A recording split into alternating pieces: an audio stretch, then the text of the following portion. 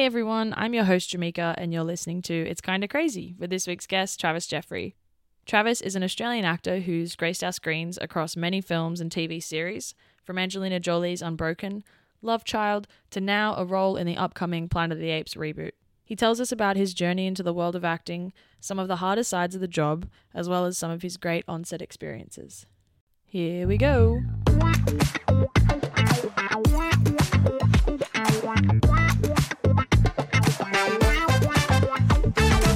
To start, yes, something that we won't talk about too much later on, but you do have a role in the upcoming Planet of the Apes films, which is very exciting. Very exciting. Yeah, that must have been a very exciting phone call. It was. I was in a paddock and I think I started crying. It had been a pretty tough year because of COVID, as everybody had. There wasn't much work around, and I was down in Melbourne shooting a commercial, and my agent called. She's like, "You've been approved." I was like, "What does that mean? Do I have it? Do I have it? Please tell me." And then she's like, "You got it." Oh my gosh. Yeah, it's a bit sad. Yeah. In a good way. Like happy sad. Happy sad. Just the relief, and it's such a cool franchise, and it's something I've looked up to my entire life, and huge fan of the films and Andy Serkis, and it was just, surreal. I was going to say, still like, trying to work it out. Such a surreal moment to get that call. I feel like you'd almost be frozen. What am I? Yeah, pretty much. What do you mean? I just kind of went back and sat down in silence for about an hour, I think. It's a lot. It's a lot to take in. Yeah. Because obviously as an actor, like, doing a project like that is something I'd imagine that everyone wants to do at least once. Oh, absolutely. And I'll keep doing them forever if they keep having me. So exactly. That's awesome. It was very cool and a very cool experience. So very excited to share it with everyone. Yeah. What would little Travis think of that if he could know back in the past? Oh, he would be stoked. Yeah. The amount of running and jumping and cool stuff that I got to do, which we can't talk too much about. Of course. But little Travis would have loved it. Yeah. Yeah. That's awesome. Yeah. Do you remember the first time that you saw something, or when it was that you were like, acting, this is what I want to do? Because some people have a very distinct moment and then others kind of just fell into it. Yeah, I don't know. It's kind of, I grew up playing a lot of sport. Yeah. My dad was a footy player. He played for the VFL in Melbourne, which is kind of close to AFL. So sport was a huge part of his life. So it was very important for him to have his kids playing sport, and and I wasn't great at sport, so a little bit of conflict there. And all my other siblings were. My little sister Rebecca and my little brother Maddie were incredible. They just pick stuff up and they do it. So we grew up as a sporting family, and then I kind of got to like middle of high school, and I was like, "What's the opposite I can do?" Yeah. Of sport. I've tried this. Yeah, I've tried this. I'm no good at it. So a few of my friends were in the local theatre company, and I started doing plays in high school. The drama teacher was like, "Hey, you should be in a play," and I was like, "Oh, okay." And it was terrifying. Oh yeah. Opening night, and I played. I was playing a character who didn't talk. The only thing I said I had one line and I sang it, and my voice was breaking at the time.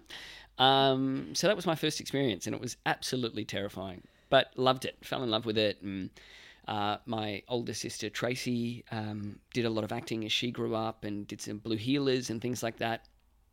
And then luckily graduated high school, got into drama school over in Perth, and then just sort of never looked back from there. Just really fell in love with it, fell in love with the industry and the storytelling and what we get to do. And yeah, it's an unstable industry, but when you love it, it doesn't feel like work, and you kind of, it's easy to take the highs and lows, when you're in it for the love, rather than, I think a lot of people go like, "Oh, I'm going to get famous, I'm going to get rich," which you're not. Yeah. In this industry. No. That's the one. That is definitely the 1%. Yeah, absolutely. So you've got to find the reason that drives you to do it, I think. So, it takes a lot of work and a lot of balance working that out. When I graduated drama school, I was a very serious actor. My identity was just acting. I was an actor. And then, you'd sort of validate yourself against getting work, and there's not a lot of work anyway. Even the most successful actors in Australia are probably acting max 6 months out of the year, unless you're on Home and Away or Neighbours. It's a full running show. Yeah. So when you're not working, you go like, well, I'm a real piece of shit because I'm not working. It must mean I'm a bad actor. I'm no good. But it's just the way the industry works. So finding what I think's really helped my work, and it makes you relaxed and it takes away all the pressure, is finding the parts of your life that you love outside of acting. You know, whether that be your partner or your friends, or, you know, going to the beach or having hobbies, just things that make your life enjoyable when you're not chasing this dream. So I think finding that balance is really important. And I think at the end of the day, it makes you a much better actor because, you know, people always say that you can smell desperation, you can see desperation. And, you know, a lot of actors, we're all broke, you know, we are a bit desperate. We need to pay rent. We want to stop delivering wine or, you know. So I think when you find a balance in your life, it takes that pressure off. You know, when you're happy just existing and then getting an acting job's a cherry on top, you know, I think you'll do much better work. Yeah. And I think doing it, like you said, especially straight out of uni, there's not a lot of work then, and then in general even.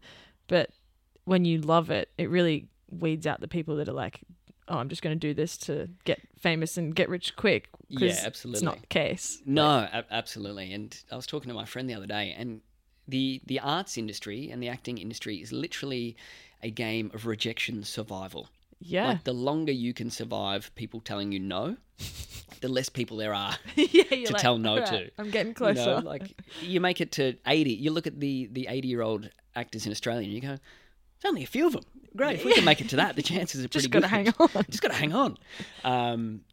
But yeah, so you got to have a pretty tough skin, and I think you develop that. And, you know, people always go, you know, don't take acting personally, which is hard because it's literally they're saying no to your face. Yeah, you know? It's like, hey, you're not what we want for this role, you specifically. And you go, how do I not take that one personally? Ouch. Yeah.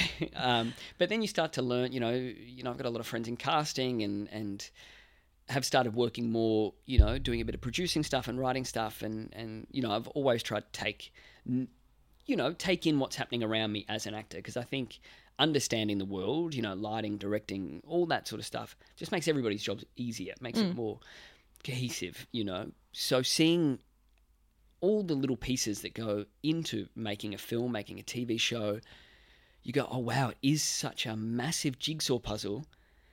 So maybe it's not personal. Maybe it's, you know, and it can be things as silly as, like, the lead has brown hair.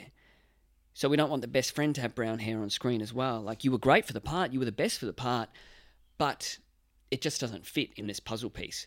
So learning those kind of things and kind of really understanding the machine that casting is and all the levels and layers, it kind of does help you see. It's like, oh, at the end of the day, it's not personal. You know, you rock up, you do your best work, you do something, you know, I always try and make sure I do something that I'm proud of, that I leave something I'm proud of on the table. And if it doesn't work, it's a shame, but I have done the best I can, and then anything else on that's a bonus. You know, the auditioning is where you get to act. Yeah. And then the job is the bonus. You know, it's the bonus we all want. Yeah, of course. But yeah, so just kind of taking note and going, oh, okay, it's not me. I've done my best. I've tried my hardest. And we always know when we try our hardest. Yeah, of course. It is just a massive set of cogs that they're trying to get to fit together. It really is. But I think, like you said, learning all the different parts that is that machine also gives you so much more appreciation for all the different types of jobs. Because a lot of the time, I remember when I started, half the jobs I didn't even know they existed. I was like, there's a lot of them. Yeah, there is. Especially like the bigger a job gets, you're like, oh wow, there's people for that, and you wouldn't have even thought that was a thing. Yeah, absolutely. And like, I've been doing this for 12 years, I think, and I've been, you know, incredibly lucky and worked on some massive things. I'm still terrified every time I walk onto set. And I can imagine for you, like, you know, you spend a lot of time not on set and have just started coming on set. Yeah. It's a terrifying place. It is, which is funny because everyone is usually, once you get on set, so lovely. But it's that initial, you're walking onto this big thing, and everyone on set spends so much time together. Like, you literally spend 10 plus hours a day with those people. So everyone knows each other very well. So comfortable. It's such a family. And I think it moves so fast as well. And everybody knows exactly what they're doing. So everybody's so confident. And you walk in and people are just like buzzing around and doing stuff. And you're like, what am I doing? Why am I here? Why am I here? Everybody knows exactly what they're doing. And I have no idea. Yeah. Yeah. So it can be an overwhelming place. But then when you start to, especially in Australia, it's quite a small industry. It's really lovely seeing the faces again and going like, oh, I actually know what that job is now. That's great. Totally. And I know that person, and just kind of bit by bit working it out, because there are just so many jobs, as you said, a job for everything, things you'd never think of. It's wild. But every job's just as important as the next, and it all comes together to make that final product, which a lot of people don't think about when they watch the film. They're like, wow, that was a really well-made film. That director's incredible. But, there's 600 to 1,000 people. You just have to sit and watch the credits. Yeah, absolutely. Yeah. Yeah. So it is just such a collaboration. Yeah. I think another thing about film that I've noticed anyway was that it's such a nice thing, but then also like one of the hardest parts is you work on a job and you spend sometimes like 6 months with those people and you become, like you said, like really a tight-knit family.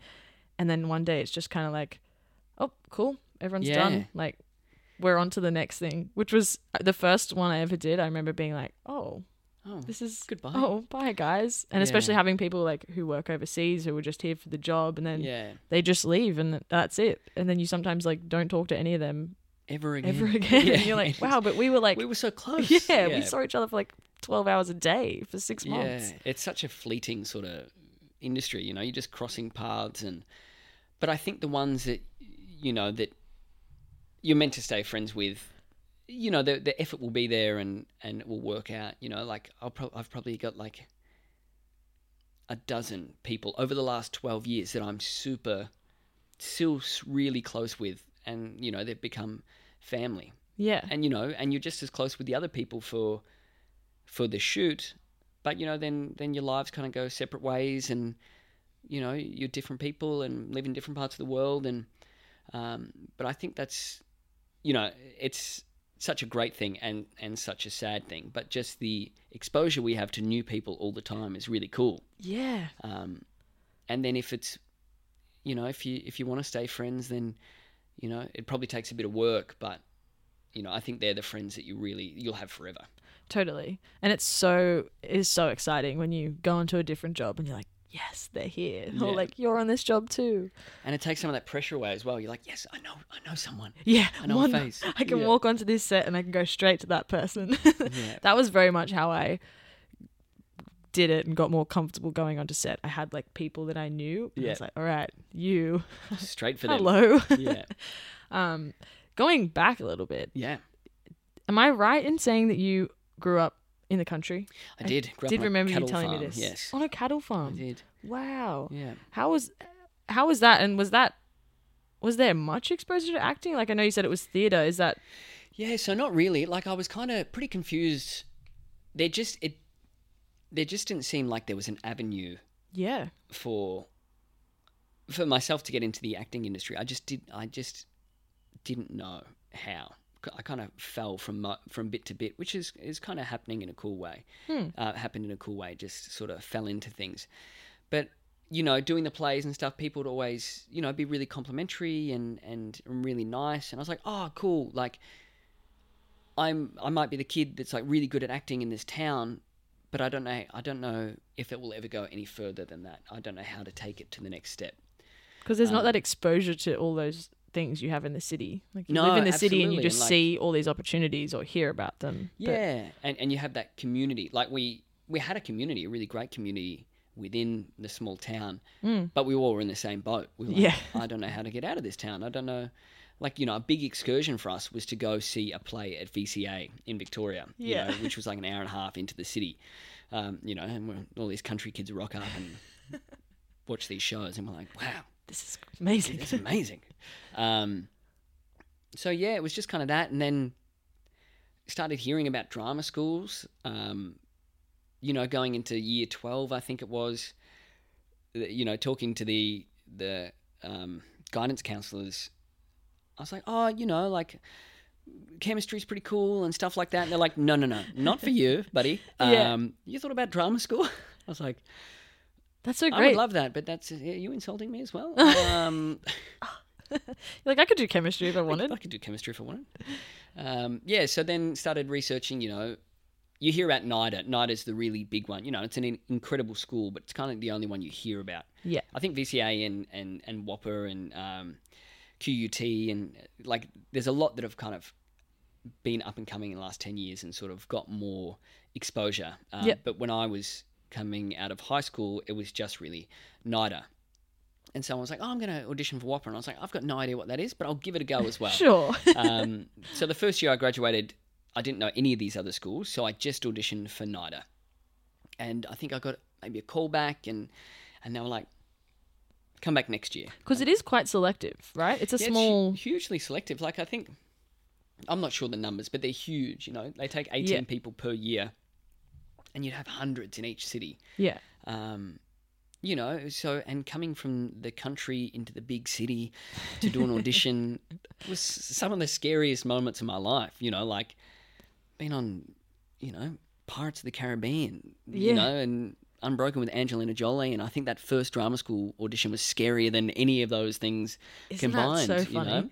You know?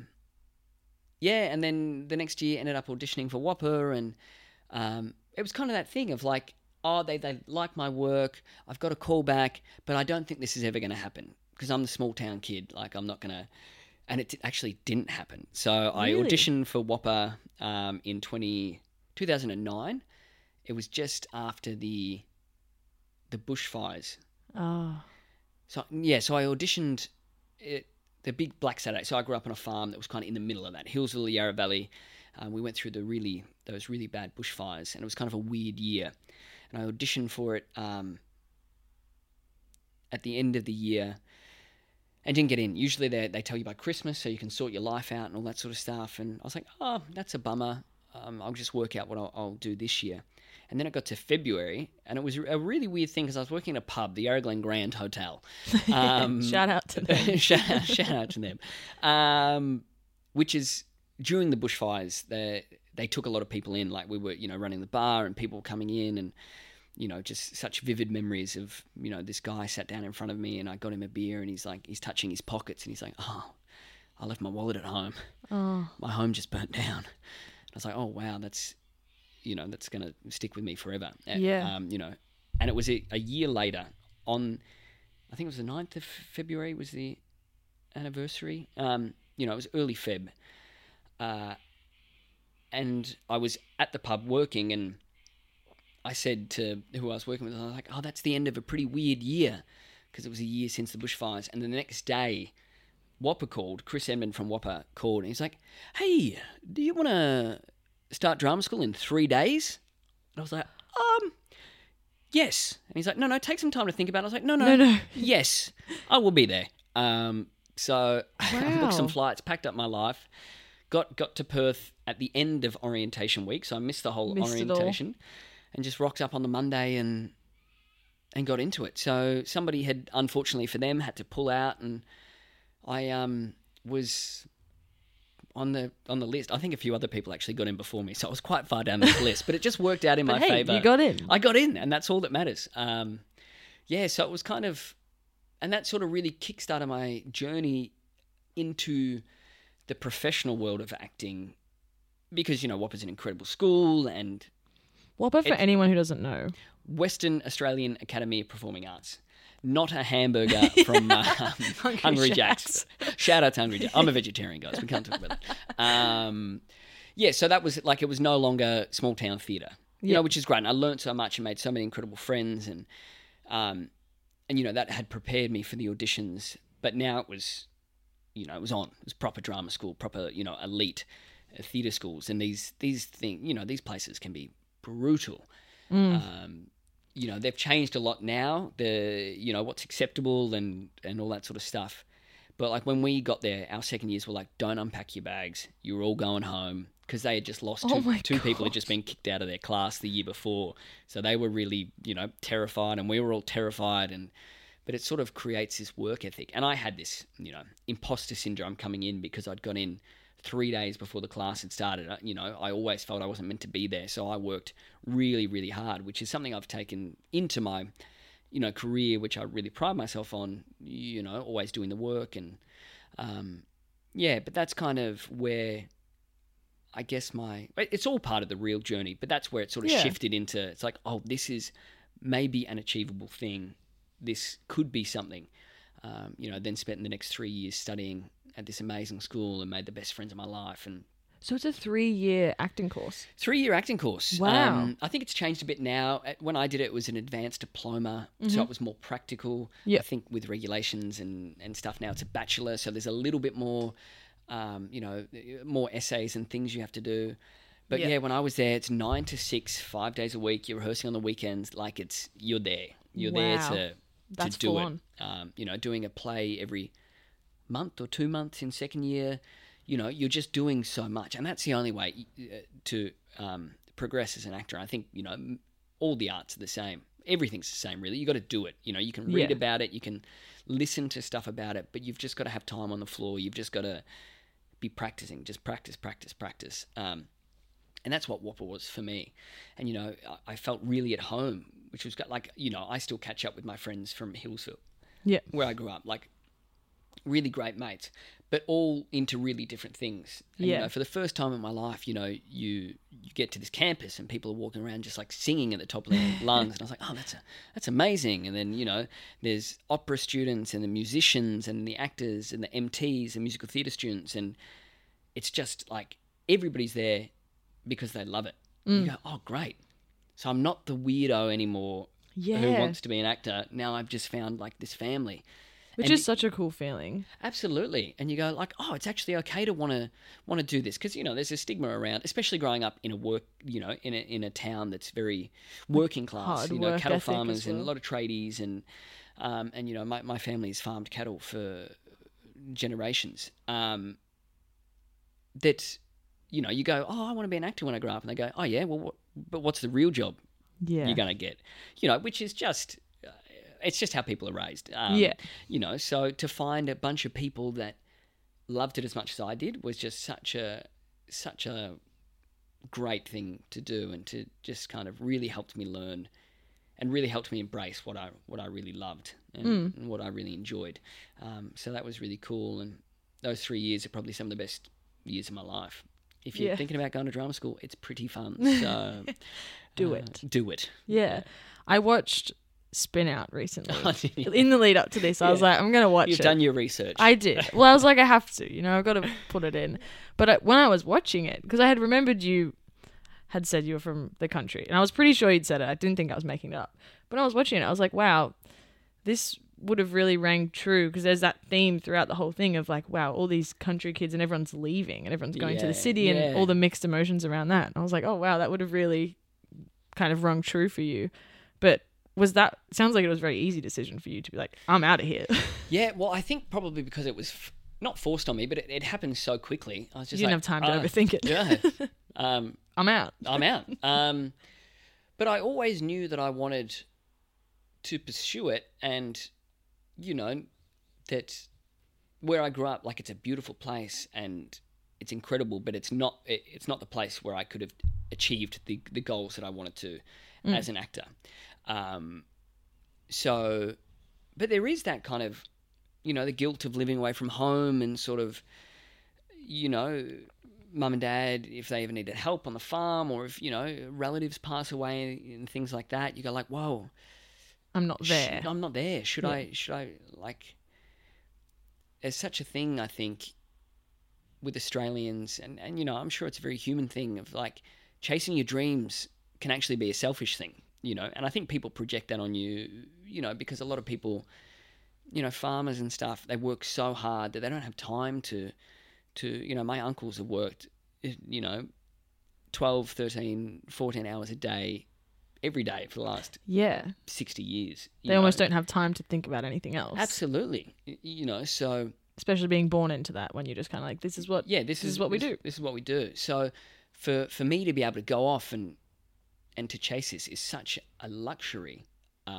that sometimes there is that guilt of being like, oh, should I be home? Should I be helping with this stuff? But in terms of the actual leaving, it was very easy because it was very fast, and I knew that I wanted it. And my parents are so supportive. It's kind of it came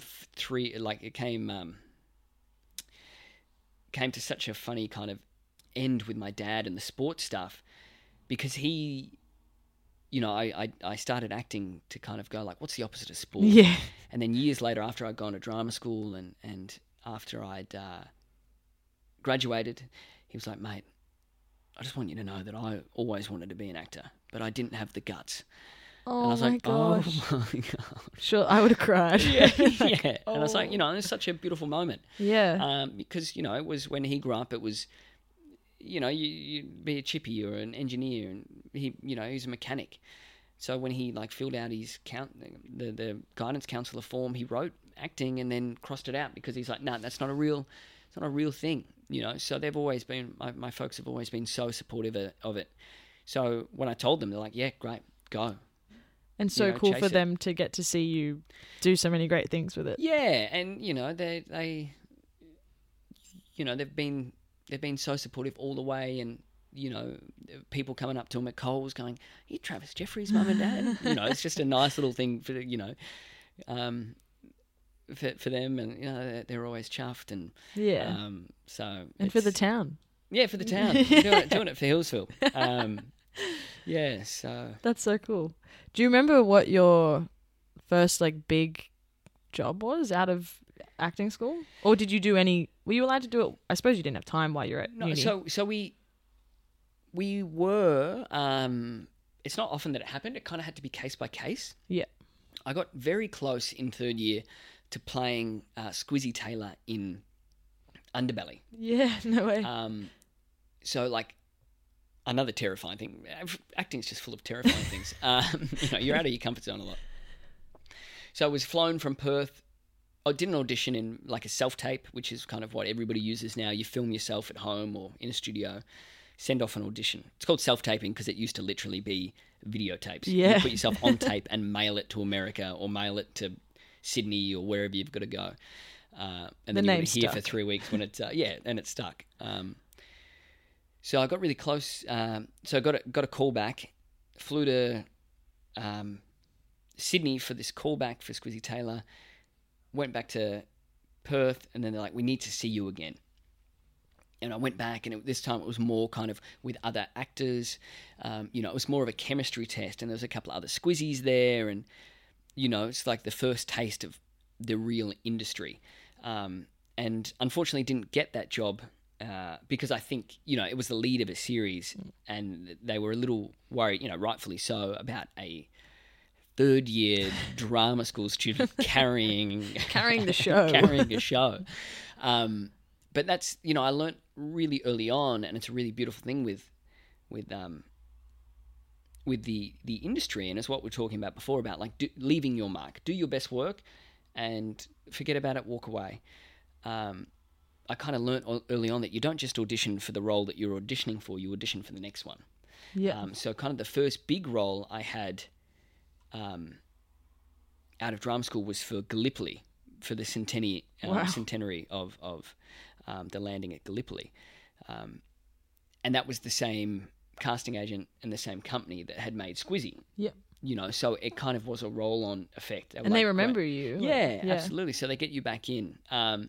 So that was kind of my first big Australian thing. The biggest role that I had before that, straight before that, I did a film called Unbroken, which Angelina Jolie directed about a guy called Louis Zamperini. Just an absolutely incredible story. He was her neighbour and her idol. And it's a real passion project for her. Real passion project. And you could feel it, and she's an incredible director. And she got to show him a rough cut just before he passed away. So it's a really, really beautiful story. And that man's life, it's wild. If you don't know much about him, just look up the stuff that this man has done. The film's all about being in a POW camp, but that is just the tiniest part of his life. It's just wild what the perseverance that this man had. But that was kind of the first big job I had, and that was really eye-opening. I did a little bit on just like some short films straight out of drama school, which you do, and a little bit on a show called Anzac Girls, which was great. And then I've done a lot of war films. If you're playing at home, you start counting. From what, 3? So did Anzac Girls and then got a role in Unbroken. And so getting to set there, and that was another sort of last minute thing. So I auditioned for an Australian role, and then didn't get it. But they were like, Angie really likes your face. And I was like, what does that mean? Are you kidding just me? that alone. Yeah. Like, I'm Angelina retiring Jolie as an likes actor my now. That's what a compliment. and she's like, "This." They were like, "There's some Irish roles, because it's all about being in this camp. So you got the couple of leads, and then you've got the sort of the people that are around him the whole time." Mm. So there was an Irish role, and then that kind of disappeared. And they're like, "Oh, but she wants to see you for a Scottish role." And Scottish has always been the hardest accent. I was going to say, how's your accent? Well, it was good 10 years ago when I did the film. Okay. not so much anymore. Not any good. But they were like, she wants to see you tomorrow for this Scottish role. And I was working at a gym at the time, and luckily my partner at the time was working at the gym. And I was like, can you stand at the desk? I need to go get an accent lesson. So I got a cab an hour out of the city because it's the only person I could find. Did like a Scottish quick masterclass thing.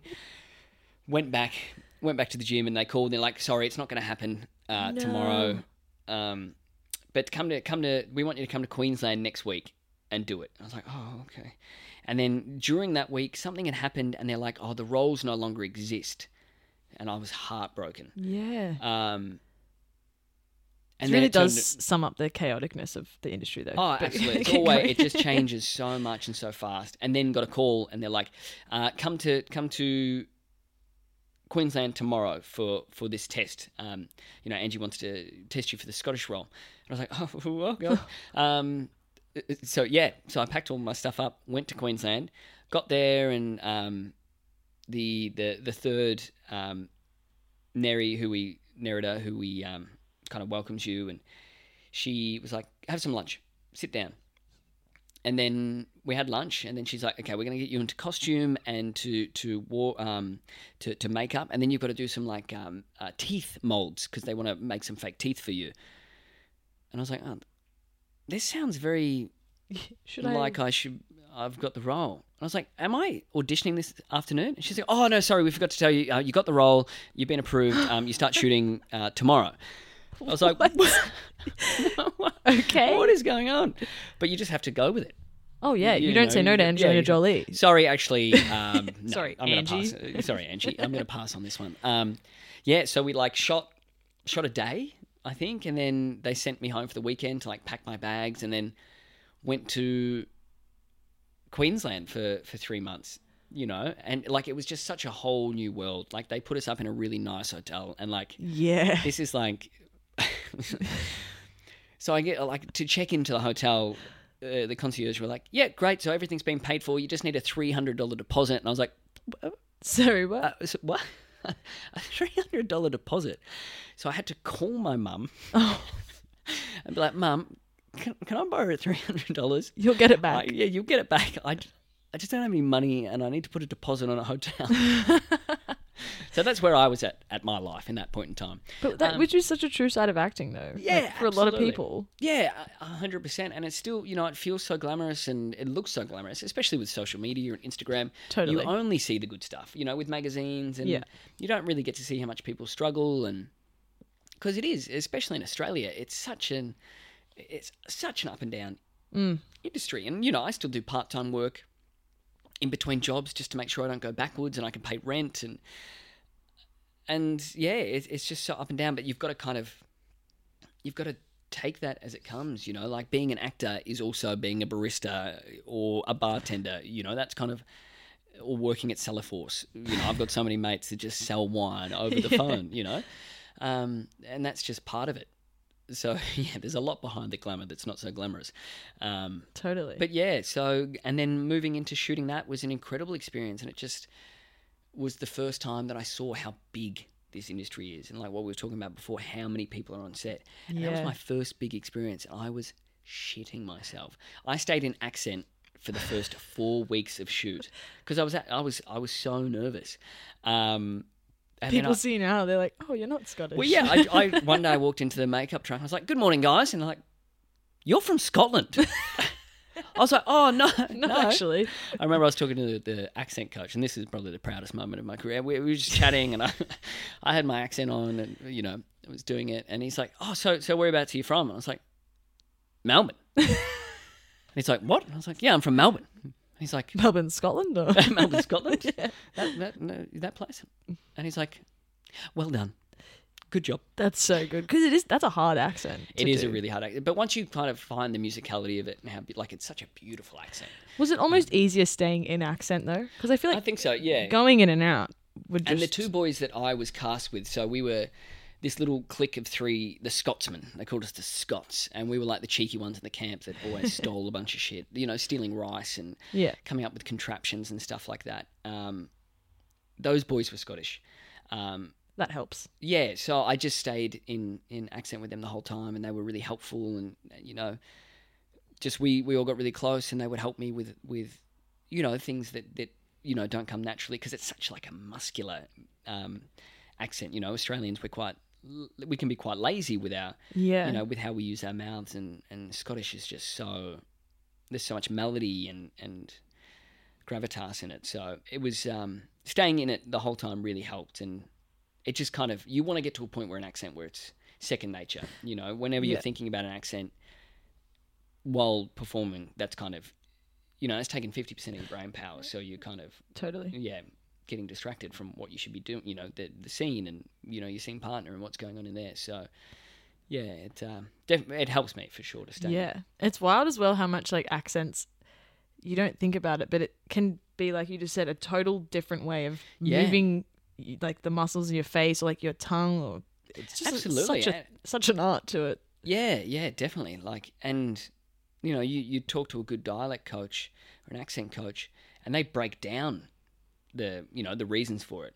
They're like, breaking down Australian. It's like, it's a very hot place. So, there's a lot of flies everywhere. So you don't want to open your mouth too much. And, and like, the nasalness is, sort of residual from, back from Cockney and things like that, So, it's just so interesting. Like and how logic. they develop and how they change, and it's very environmental based and where you are and who you're next to, and so they're wild. Accents are wild, and it's such an amazing challenge. I did a film where I was doing a play where I had to learn Italian.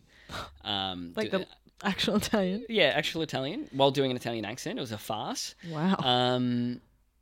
And then I got a role playing Finnish twins, and I only spoke Finnish in the film. And that was probably the fullest my brain has ever been.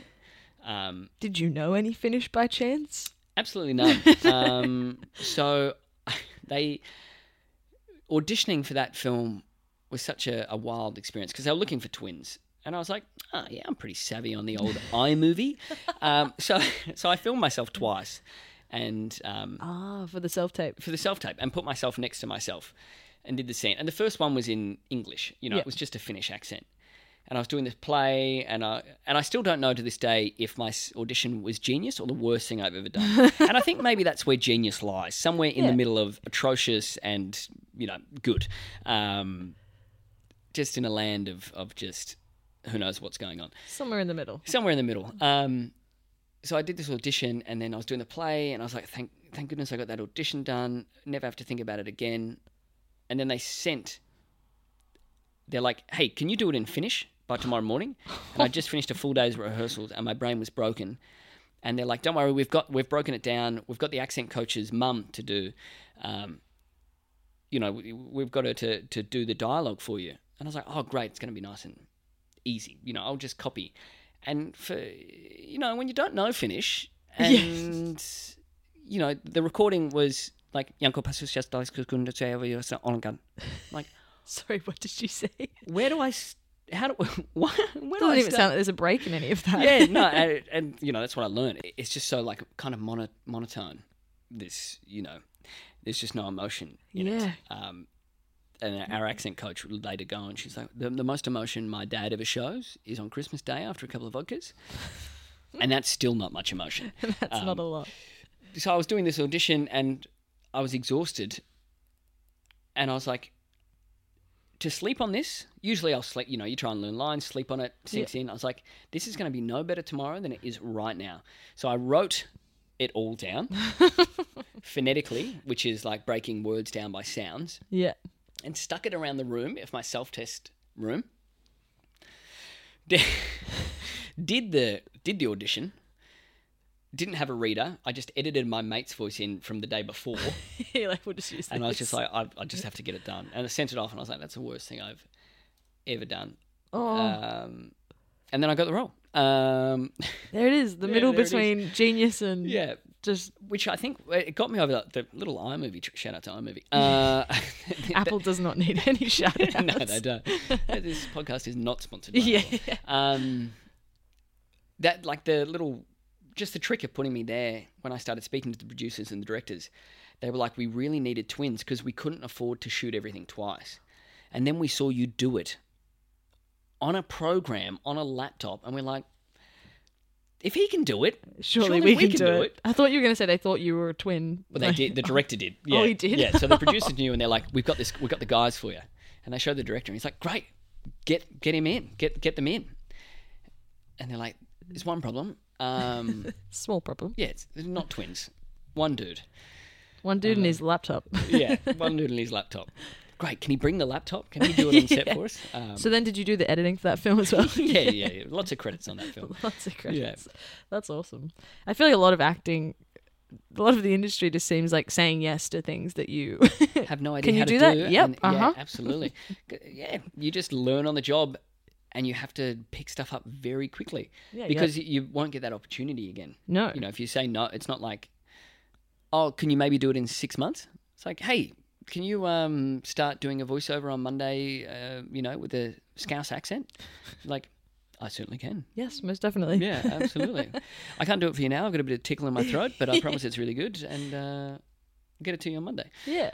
So you just got to yes and. And it always makes you like, I have to do it now. I've said I can do it. Yeah, absolutely. You're like, I've got to learn. Yeah. That's the best. What's the most crazy one you've said? Yeah, I got you.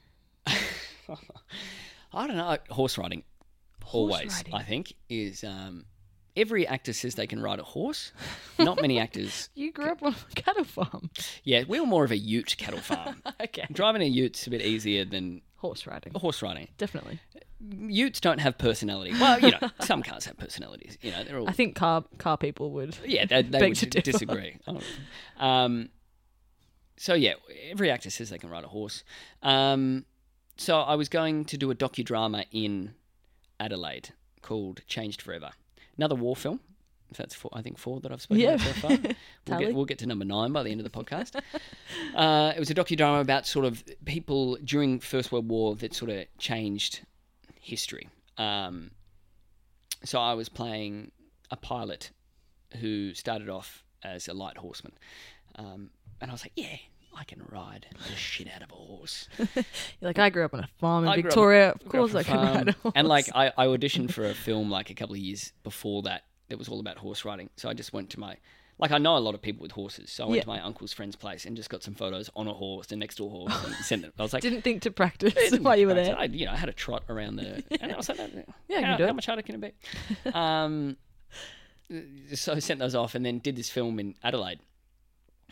And there was a lot of horse riding. Oh. And I should have practiced a bit more. Because I was like, I'll practice when I get there. But the thing with, lower budget Aussie things is there's no time. No. You rock up, you got to shoot, and that's all they have time for.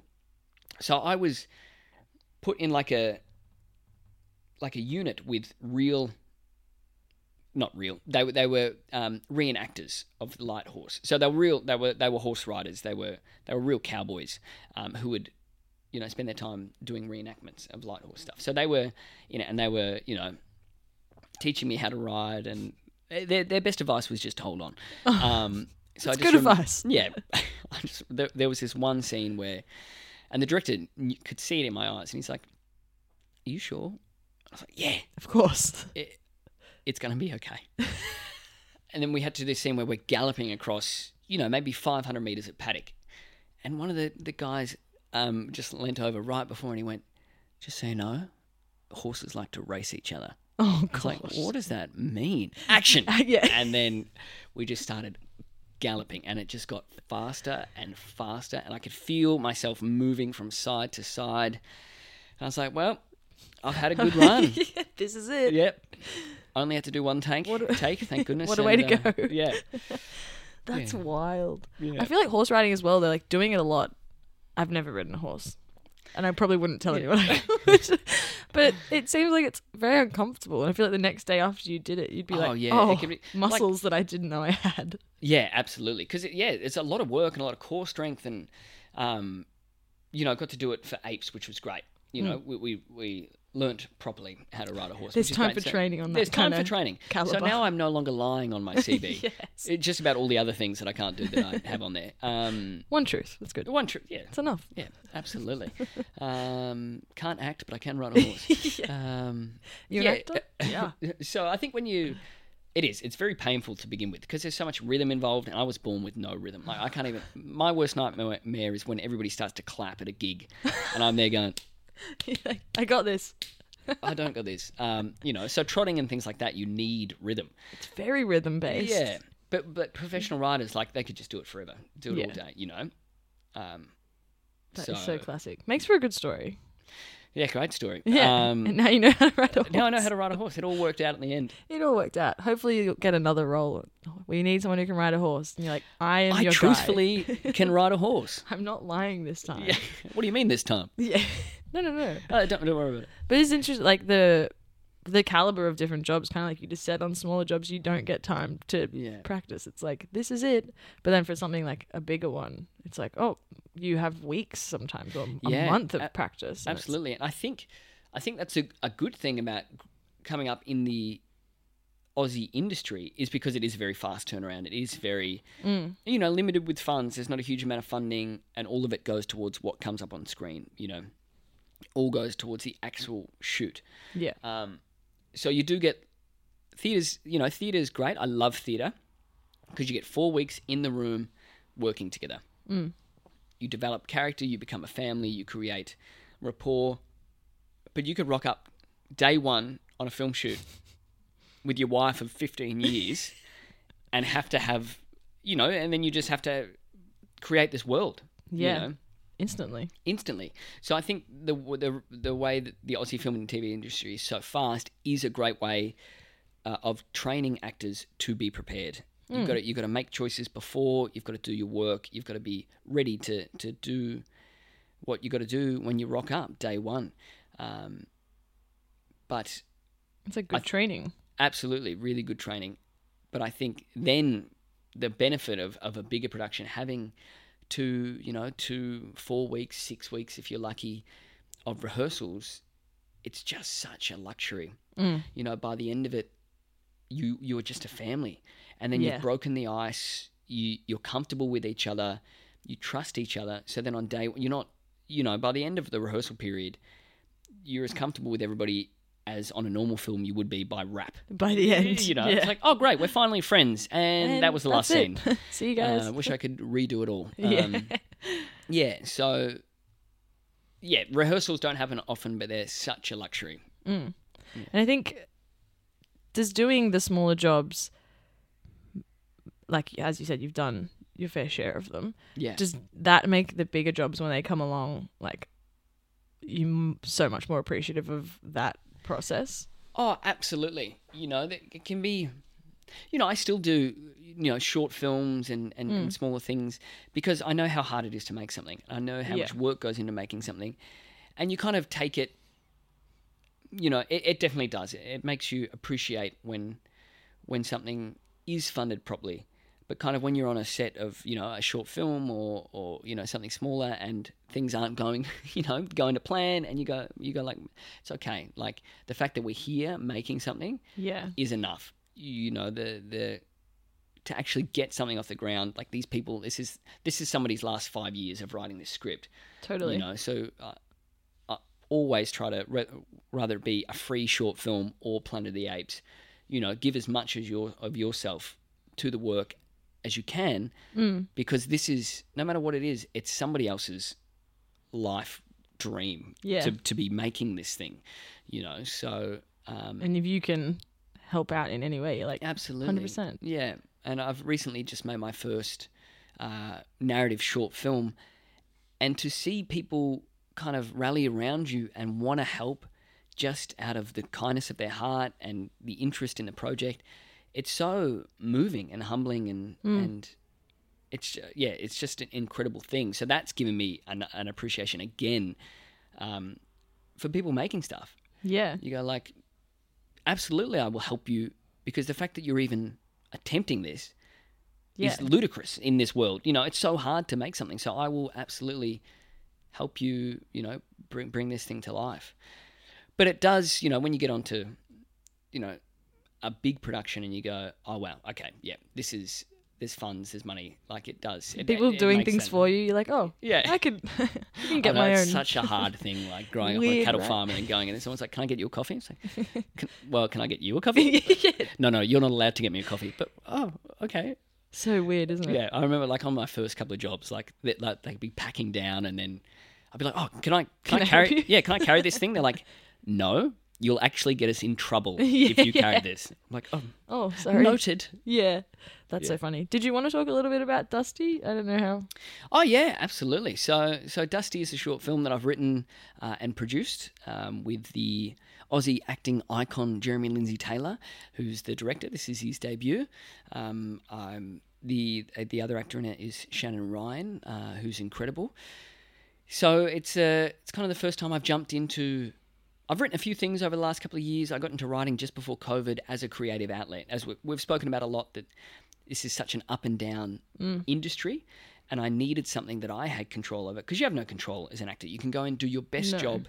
You can do the best work, and you can be perfect for the role. It can be your role, but something gets in the way. Something happens. Or the way they cut it, or what doesn't make it in. Yeah. So I started writing, and then COVID hit, and I was like, thank goodness I started writing before COVID, because it would have been that weird, like, psychological thing of like, I should start writing during COVID to be productive. And I was like, well, fuck you, Travis. You don't have to be productive.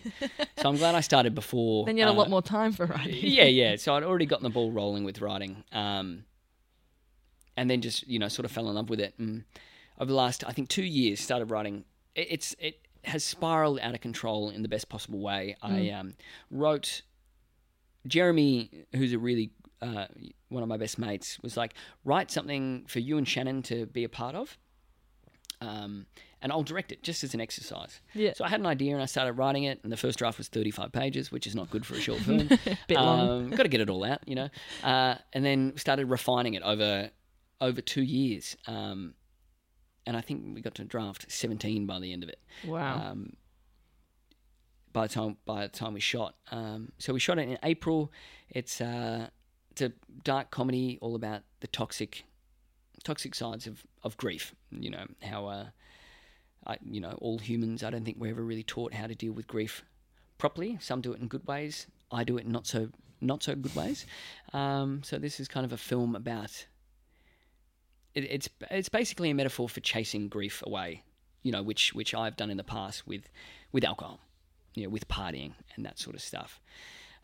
So it's a very personal film, but I wanted to make sure it was a comedy as well, because that's how I deal with, and a lot of Australians, a lot of humans deal with, by deflection. My heart's hurting, I'll make a joke. Won't let anybody else see the pain. So it's a film that starts quite light and then sort of shifts into, it's a comedy until it can't be anymore. So it was an incredible experience. I didn't expect to be producing it, and just sort of fell into it and really loved it, and learnt so much about the industry and so much about how it works, and again, just a deeper appreciation for everybody's jobs around me.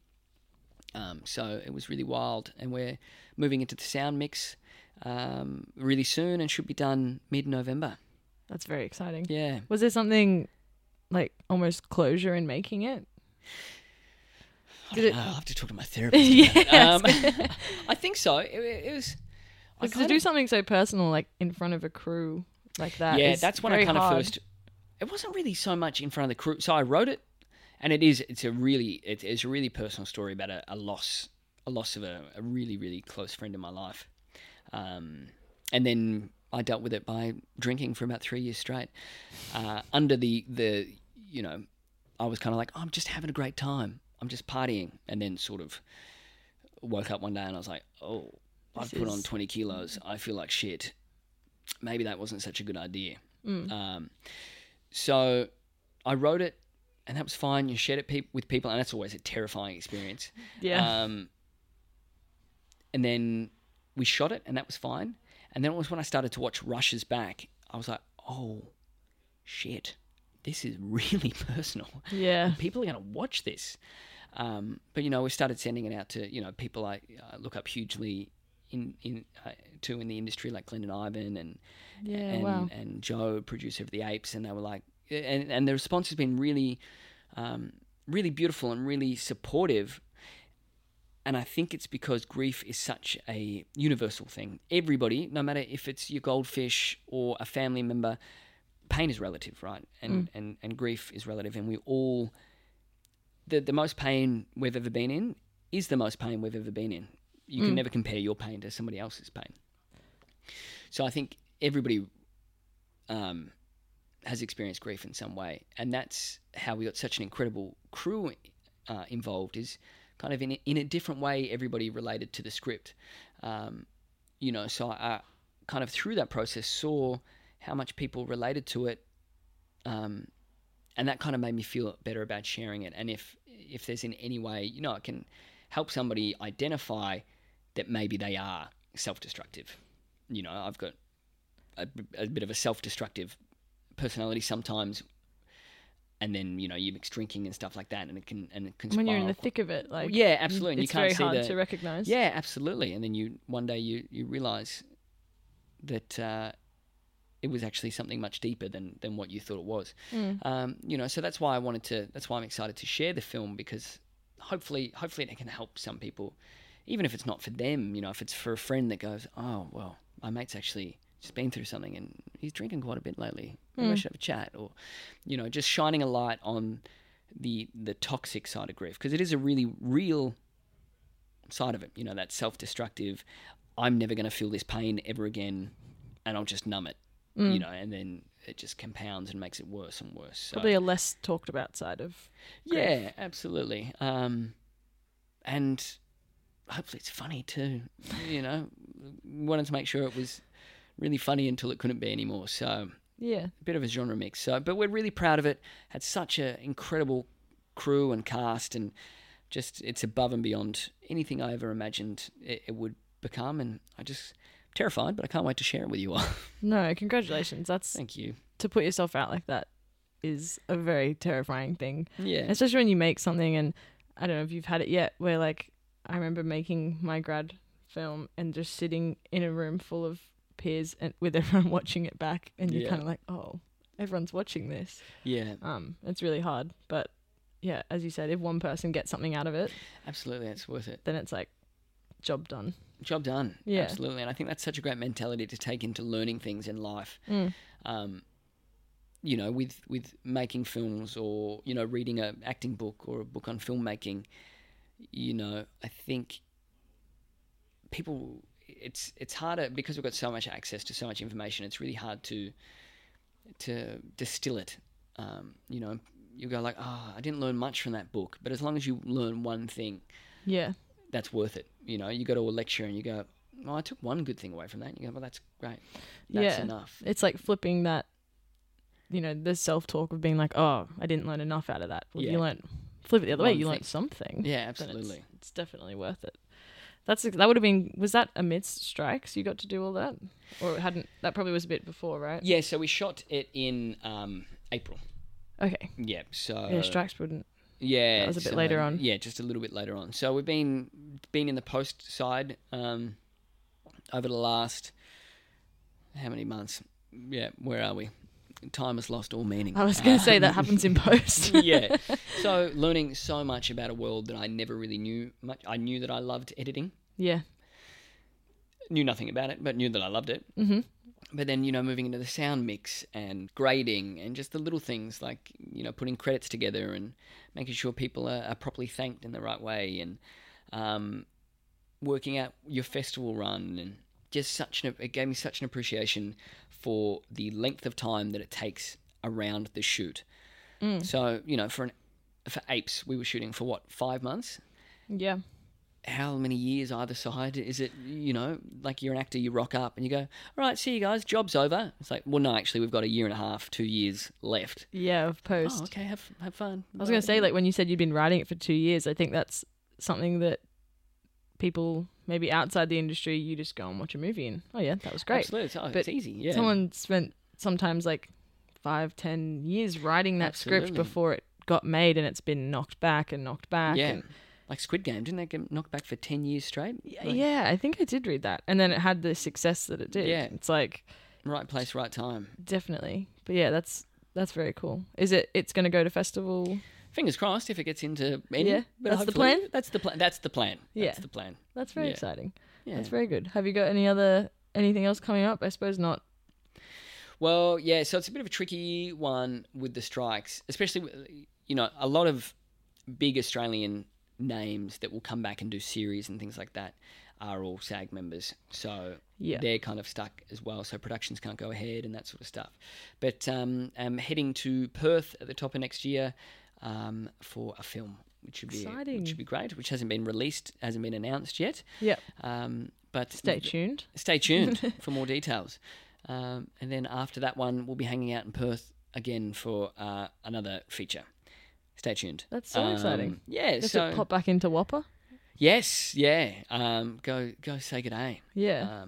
It's been a long time since I've been there. All the anxiety of being a student will come rushing back. Like, oh my gosh. Yeah. Why are my shoulders around my ears again? Taking 10 years to lower them. What's happened? But yeah, so it's nice. It's nice to start a year with a little bit of work because it doesn't happen often. Yeah. Before we finish up, you've got your blue nail polish on.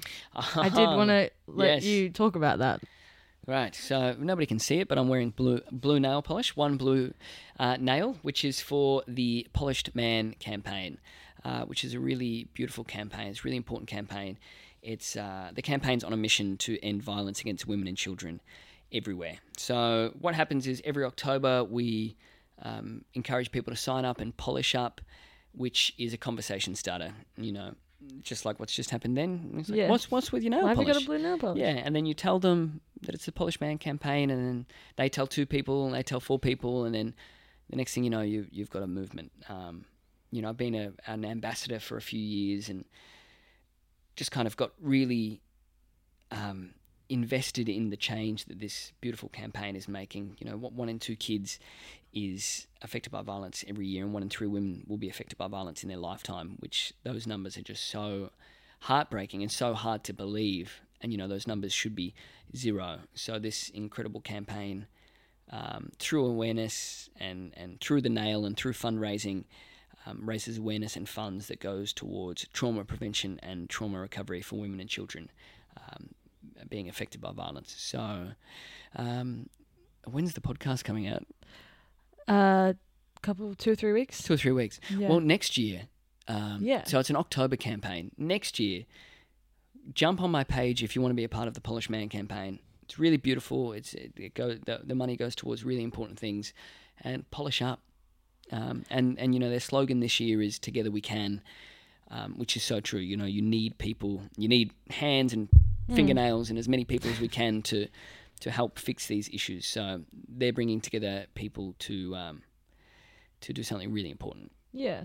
Jasper, who's a friend who was on the podcast this week, does a lot of charity work, and she was saying that such a big part of it, the raising money and funds aside, is the awareness side of it, which I think Absolutely. This campaign does fabulously. It's really good with awareness, and that's kind of all my mates are actors.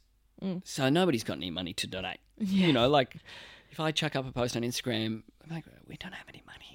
Like share donate. It though. Yeah, it's great absolutely. So many other avenues. So that's kind of how I try to approach my part as an ambassador is through that awareness, is through trying to talk to as many people as I can and posting things and because that helps just as much. And maybe your mate can't donate because they can't financially, but if they share it, they've got a mate who can, so it's that knock-on effect. And the more eyes and the more people we have on it, the more they're going to raise, and the more they can tackle this really, really important, really heartbreaking issue that affects everyone. People people like to think that in their lives that they don't know anyone, but if you scratch the surface, everybody would know somebody that's affected by violence. Yeah. The stats are they're just mind blowing, and they're so hard to believe, but unfortunately they're the reality. So yeah, but really proud to be an ambassador for this incredible Polished Man campaign. Yeah, that's great. Well, thank you so much for coming on. I very much appreciate it. My pleasure. Really happy to be here. Apes is coming out next year. Yes. May 24th. May 24th. Yes. Very exciting. Start of the holidays in America, I believe. Keep your eyes peeled. And Instagram? Yes, just at Trav Jeffery. Awesome. Well, everyone go check it out. Thank you so much for coming. My pleasure. Thanks for having me. All good. Good to chat. Thank you.